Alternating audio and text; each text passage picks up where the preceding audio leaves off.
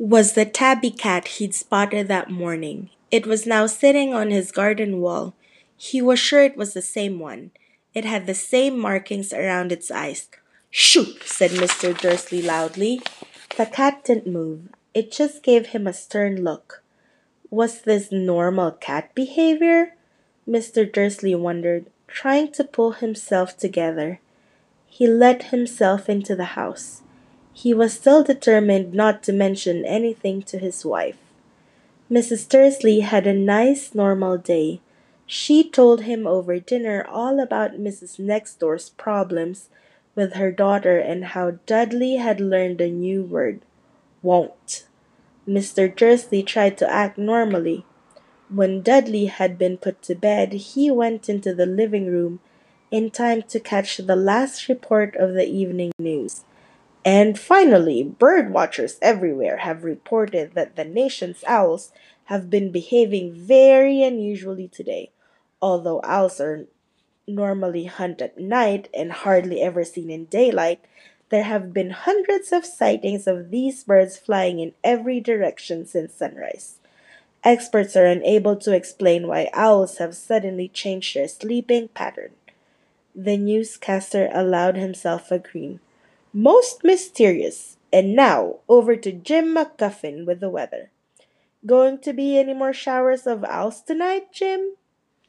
Well, Ted, said the weatherman, I don't know about that, but it's not only the owls that have been acting very oddly today. Viewers as far apart as Kent, Yorkshire, and Dundee have been phoning in to tell me that instead of rain I promised yesterday, they've had a downpour of shooting stars. People have been celebrating bonfire night early. It's not until next week, folks, but I can promise a wet night tonight. Mr. Dursley sat frozen in his armchair. Shooting stars all over Britain? Owls flying by daylight? Mysterious people in cloaks all over the place? And a whisper about the Potters. Mrs. Dursley came into the living room carrying 2 cups of tea. It was no good. He'd have to say something to her. He cleared his throat nervously. Petunia, dear, you haven't heard from your sister lately, have you? As he had expected, Mrs. Dursley looked shocked and angry. After all, they normally pretended she didn't have a sister. No, she said sharply. Why? Funny stuff on the news, Mr. Dursley mumbled. Owls, shooting stars, and there were a lot of funny looking people in town today. So? She snapped. Well, I just thought maybe it was something to do with, you know, her crowd. Mrs. Dursley sipped her tea, pursed her lips. Mr. Dursley wondered whether he dared tell he'd heard the name Potter. He decided he didn't dare. Instead, he said as casually as he could, their son. He'd be about Dudley's age now, wouldn't he? I suppose so, said Mrs. Dursley stiffly. What's his name again? Howard, isn't it? Harry. Nasty common name, if you ask me. Oh, yes, said Mr. Dursley, his heart sinking horribly. Yes, I quite agree. He didn't say any other word on the subject as they went upstairs to bed. While Mrs. Dursley was in the bathroom, Mr. Dursley crept to the bedroom window and peered down into the front garden. The cat was still there. It was staring down at Privet Drive as though it was waiting for something. Was he imagining things? Could all this have to do with the Potters? If it did, if it got out that they were related to a pair of, well, he didn't think that he could bear it. The Dursleys got into bed. Mrs. Dursley fell asleep quickly, but Mr. Dursley lay awake, turning it all over his mind.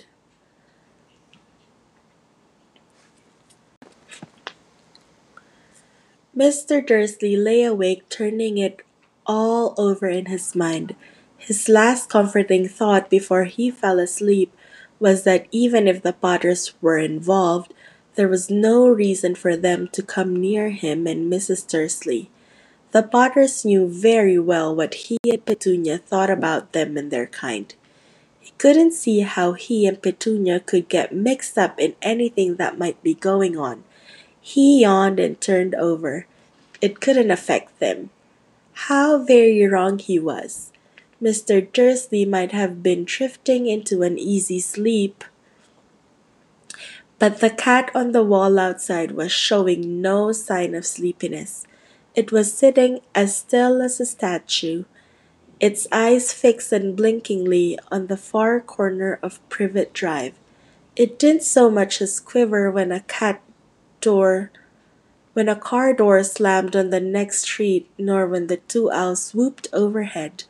In fact, it was nearly midnight before the cat moved at all. A man appeared in the corner the cat had been watching, appeared so suddenly and silently you'd thought he'd just popped out of the ground. The cat's tail twitched and its eyes narrowed. Nothing like this man had ever been seen on Privet Drive.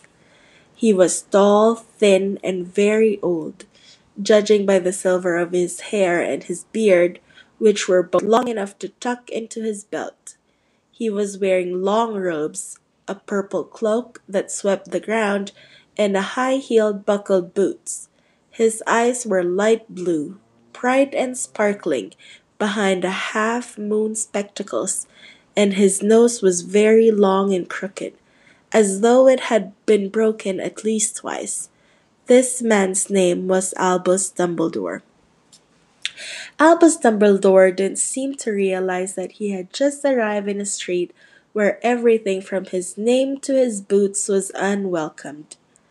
He was busy rummaging his cloak, looking for something, but he did seem to realize that he was being watched, because he looked up suddenly at the cat, which was still staring at him from the other end of the street. For some reason, the sight of the cat seemed to amuse him. He chuckled and muttered, "I should have known." He found what he was looking for inside his pocket. It seemed to be a silver cigarette lighter. He flicked it open, held it up in the air, and clicked it. The nearest street lamp went out with a little pop. He clicked it again. The next lamp flickered into darkness.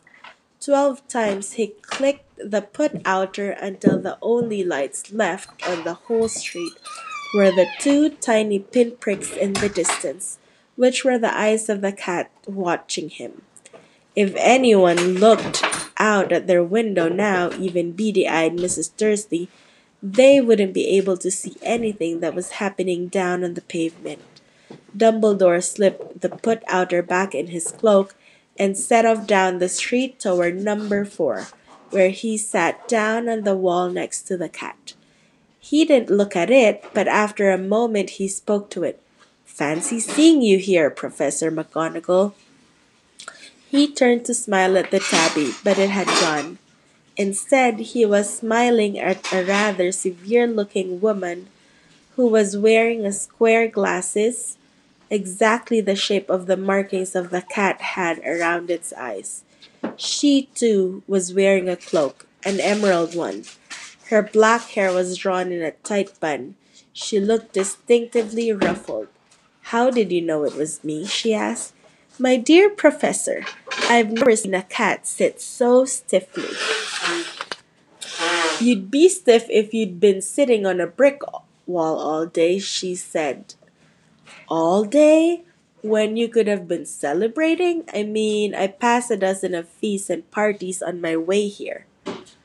Professor McGonagall sniffled angrily. "Oh, yes, everyone's celebrating all night," she said impatiently. "You'd think they'd be a bit more careful, but no. Even muggles have noticed something's going on. It was on their news." She jerked her head back at the Dursleys' dark living room window.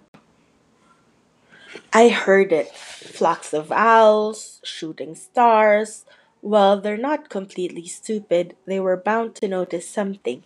Shooting stars down in Kent. I'll bet that was Daedalus Diggle. He never had much sense. You can't blame them, said Dumbledore gently. We had precious little to celebrate for 11 years. I know that, said Professor McGonagall irritably, but that's no reason to lose our heads. People are trying downright careless out on the streets in broad daylight, not even dressed in muggle clothes, swapping rumors.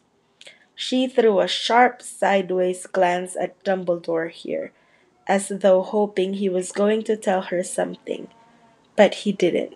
So she went on. A fine thing it would be if, on the very day you know who seems to have disappeared at last, the muggles found out all about us. I suppose he really has gone, Dumbledore. It certainly seems so, said Dumbledore. We have so much to be thankful for. Would you care for a lemon drop? A what? A lemon drop. They're kind of muggle sweet I'm rather fond of. No, thank you, said Professor McGonagall coldly, as though she didn't think this was a moment for lemon drops. As I say, even if you know who has gone, my dear Professor, surely you are a sensible person like yourself. Can call him by his name. All this you know who nonsense for 11 years. I have been trying to persuade people to call him by his proper name, Voldemort. Professor McGonagall flinched, but Dumbledore, who was unsticking two lemon drops, seemed not to notice. It all gets so confusing if we kept saying you know who. I have never seen any reason to be frightened of saying Voldemort's name. I know you haven't, said Professor McGonagall, sounding half exasperated, half admiring. But you're different. Everyone knows you're the only one you know who. All right, Voldemort was frightened of. You flatter me, said Dumbledore calmly.